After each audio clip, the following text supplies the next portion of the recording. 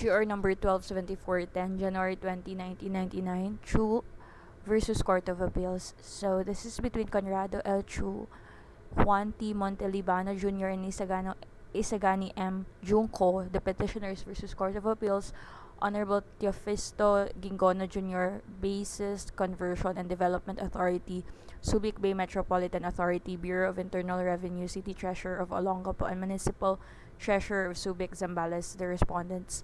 The constitutional rights to equal protection of the law is not violated by an executive order issued pursuant to law granting tax and duty incentives only to the business and residents within the secured area of the Subic Special Economic Zone and denying them to those who live within the zone. But outside such fenced-in territory, the Constitution does not require absolute equality among residents. It is enough that all persons under like circumstances or conditions are given the same privileges and required to follow the same obligations. In short, a classification based on valid and reasonable standards does not violate the Equal Protection Clause. The case before us is a petition for review under Rule 45 of the Rules of Court, seeking the reversal of the Court of Appeals decision promulgated on August 29, 1996 and resolution dated November 13, 1996 in CAG or SP number 37788. The challenged decision upheld the constitutionality and validity of Executive Order Number 97A, EO 97A, according to which the grant and enjoyment of the tax and duty incentives authorized under Republic Act Number 7227 were limited to the business enterprises and residents within the fenced-in area of the Subic Special Economic Zone (SSEZ). The assailed resolution denied the petitioner's motion for reconsideration on March 13, 1992 Congress with the approval of the President passed into law RA 72-2 entitled an act accelerating the conversion of military reservations into other productive uses, creating the Basis Conversion and Development Authority for this purpose, providing funds therefore, and other purposes, Section 12 thereof, created the Subic Special Economic Zone and granted there to special privileges as follows. Section 12, Subic Special Economic Zone, subject to the concurrence by resolution of the Sangguniang Panglungsod of the City of Olongapo and the Sangguniang Bayan of the municipalities of Subic, Morong, and Hermosa, there is hereby created a special economic and free port zone consisting of the City of Olongapo and the municipality of Subic, province of Zambales, the lands occupied by the Subic Naval Base and its contiguous extensions as embraced, covered, and defined by the 1947 Military Bases Agreement between the Philippines and the United States of America as amended and within the territorial jurisdiction of the municipalities of Morong and Hermosa, province of Bataan, hereinafter referred to as the Subic Special Economic Zone, whose metes and bounds shall be delineated in a proclamation to be issued by the President of the Philippines within 30 days after the approval of this act. Each local government unit shall submit its resolution of concurrence to join the Subic Special Economic Zone to the office of the President. Thereafter, the President of the Philippines shall issue a proclamation defining the metes and bounds of the zone as provided herein.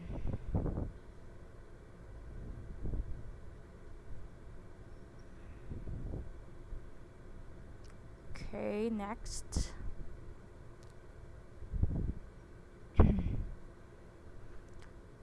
The above-mentioned zone shall be subject to the following policies. Within the framework and subject to the mandate and limitations of the Constitution and the pertinent provisions of the Local Government Code, the Subic Special Economic Zone shall be developed into a self-sustaining industrial, commercial, financial, and investment center to generate employment opportunities in and around the zone and to attract and promote productive foreign investments.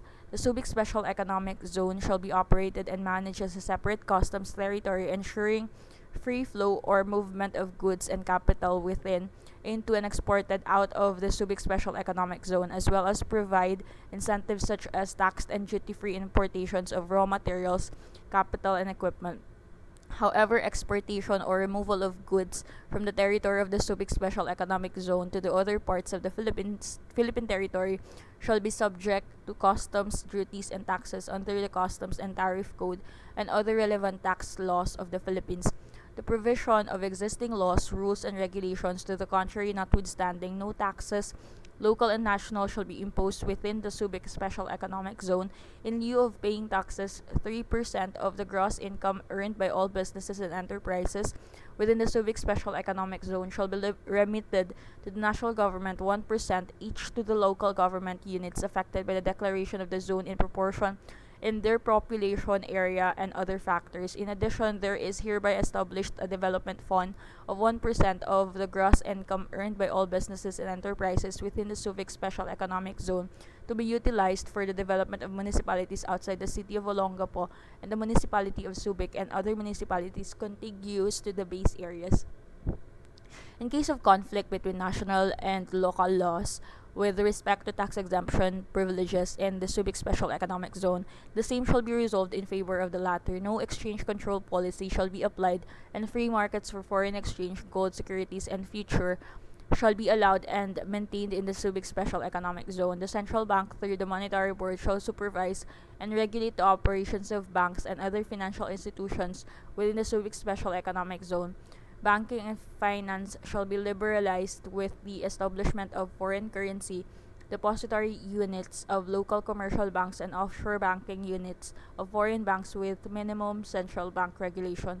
Any investor within the Subic Special Economic Zone whose continuing investment shall not be less than $250,000, his or her spouse and dependent children under 21 years of age shall be granted permanent resident status within the Subic Special Economic Zone. They shall have the freedom of ingress and egress to and from the Subic Special Economic Zone without any need of special authorization from the Bureau of Immigration and Deportation. The Subic Bay Metropolitan Authority, referred to in Section 13 of this Act, may also issue working visas renewable every 2 years to foreign executives and other aliens possessing highly technical skills which no Filipino within the Subic Special Economic Zone possesses, as certified by the Department of Labor and Employment. The names of aliens granted permanent residence status and working visas by the Subic Bay Metropolitan Authority shall be reported to the Bureau of Immigration and Deportation within 30 days after issuance thereof. The defense of the zone and the security of its perimeters shall be the responsibility of the national government in coordination with the Subic Bay Metropolitan Authority. The Subic Bay Metropolitan Authority shall provide and establish its own security and firefighting forces, and except as herein provided, the local government units comprising the Subic Special Economic Zone shall retain their basic autonomy and identity. The cities shall be governed by their respective charters, and the municipalities shall operate and function in accordance with the Republic Act No. 7160, otherwise known as the Local Government Code of 1991. On June 10, 1993, then President Fidel V. Ramos issued Executive Order No. 97 or EO 97 clarifying the application of the tax and duty incentives. Thus, Section 1 on import taxes and duties. Taxed and duty-free importations shall apply only to raw materials, capital goods, and equipment brought in by business enterprises into the SSEZ, except for these items, importations of other goods into the SSEZ, whether by business enterprises or resident individuals, are subject to taxes and duties under relevant Philippine laws. The exportation or removal of taxed and duty-free goods from the territory of the SEZ or seas whatever SSEZ to other parts of the Philippine territory shall be subject to duties and taxes under relevant Philippine laws. Section 2 on all other taxes. In lieu of all local and national taxes except import taxes and duties, all business enterprises in the seas shall be required to pay the tax specified in Section 12 of RA number 7227. 9 days after, on June 19, 1993, the President issued Executive Order No. 97A, EO 97A, specifying the area within which the tax and duty-free privilege was operative. Viz. Section 1.1, the secured area consisting of the presently fenced-in former Subic Naval Base shall be the only completely taxed and duty-free area in the SSEFPZ or Subic Special Economic and Free Port Zone. Business enterprises and individuals, Filipinos and foreigners, residing within the secured area are free to import raw materials, capital goods, equipment, and consumer items taxed and duty-free. Consumption items, however, must be consumed within the secured area. Removal of raw materials, capital goods, equipment, and consumer items out of the secure area for sale to non-SSEFPZ registered enterprises shall be subject to the usual taxes and duties except as may be provided herein. On October 26, 1994, the petitioners challenged before this court the constitutionality of EO 97A for allegedly being violative of the right to equal protection of the laws. In a resolution dated June 27, 1995, this court referred the matter to the Court of Appeals pursuant to revised Administrative Circular Number 1-95.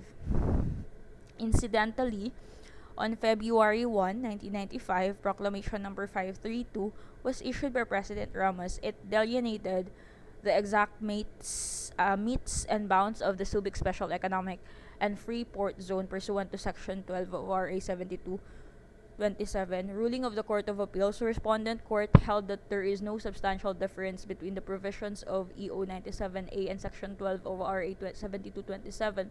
In both, the secured area is precise and well defined as the lands occupied by the Subic Naval Base and its contiguous extensions as embraced, covered, and defined by the 1947 Military Bases Agreement between the Philippines and the United States of America as amended. The appellate court concluded that such being the case, petitioners could not claim the EO 97A is unconstitutional while at the same time maintaining the validity of RA 7227.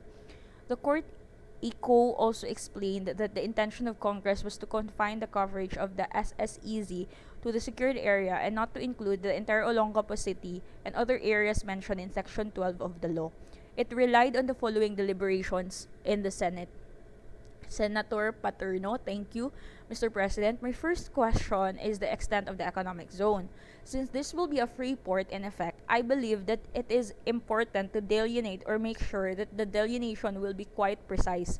My question is the intention that the entire of Olongapo City, the municipality of Subic, and the municipality of Dinalupihan will be covered by the special economic zone or only portions thereof? Senator Shahani, only portions, Mr. President. In other words, where the actual operations of the free port will take place. Senator Paterno, I see. So we should say covering the designated portions of certain portions of Olongapo City, Subic, and Dinalupihan to make it clear that it is not supposed to cover the entire area of all of these territories. Senator Shahani, so the gentleman is proposing that the word certain areas, the president, the chair would want to invite the attention of the sponsor and Senator Paterno to letter C, which says the President of the Philippines is hereby authorized to proclaim, delineate, and specify the metes and bounds of other special economic zones which may be created in the Clark Military Reservations and its extension. Probably this provision can be expanded since apparently the intention is that what is referred to in Olongapo as Metro Olongapo is not by itself ipso jure already a special economic zone. Senator Paterno, that is correct. The President, some authority must declare which portions of the same shall be the economic zone. Is it the intention of the author that it is the President of the Philippines who will make such delineation? Senator Shahani, yes, Mr. President. The Court of Appeals further justified the limited application of the tax incentives as being within the prerogative of the legislature pursuant to its avowed purpose of serving some public benefits or interests. It ruled that EO 97A merely implements the legislative purpose of RA 7227. Disagreeing, petitioners now seek before us a review of the aforecited Court of Appeals decision and resolution. The issue, petitioners submit the following issue for the resolution of the court: whether or not Executive Order Number 97A violates the Equal Protection Clause of the Constitution. Specifically, the issue is whether the provisions of Executive Order Number 97A confining the application of RA 7227 within the secured area and excluding the residents of the zone outside of the secured area is discriminatory or not. The court's ruling: the petition is bereft of merit. Main issue: the constitutionality of EO 37A.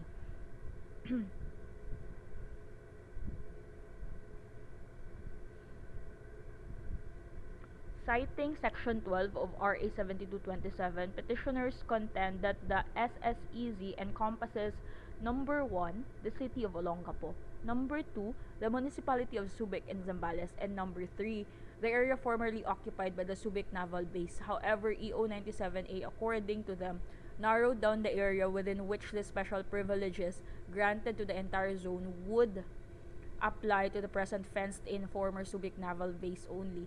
It has thereby excluded the residents of the first two components of the zone from enjoying the benefits granted by the law.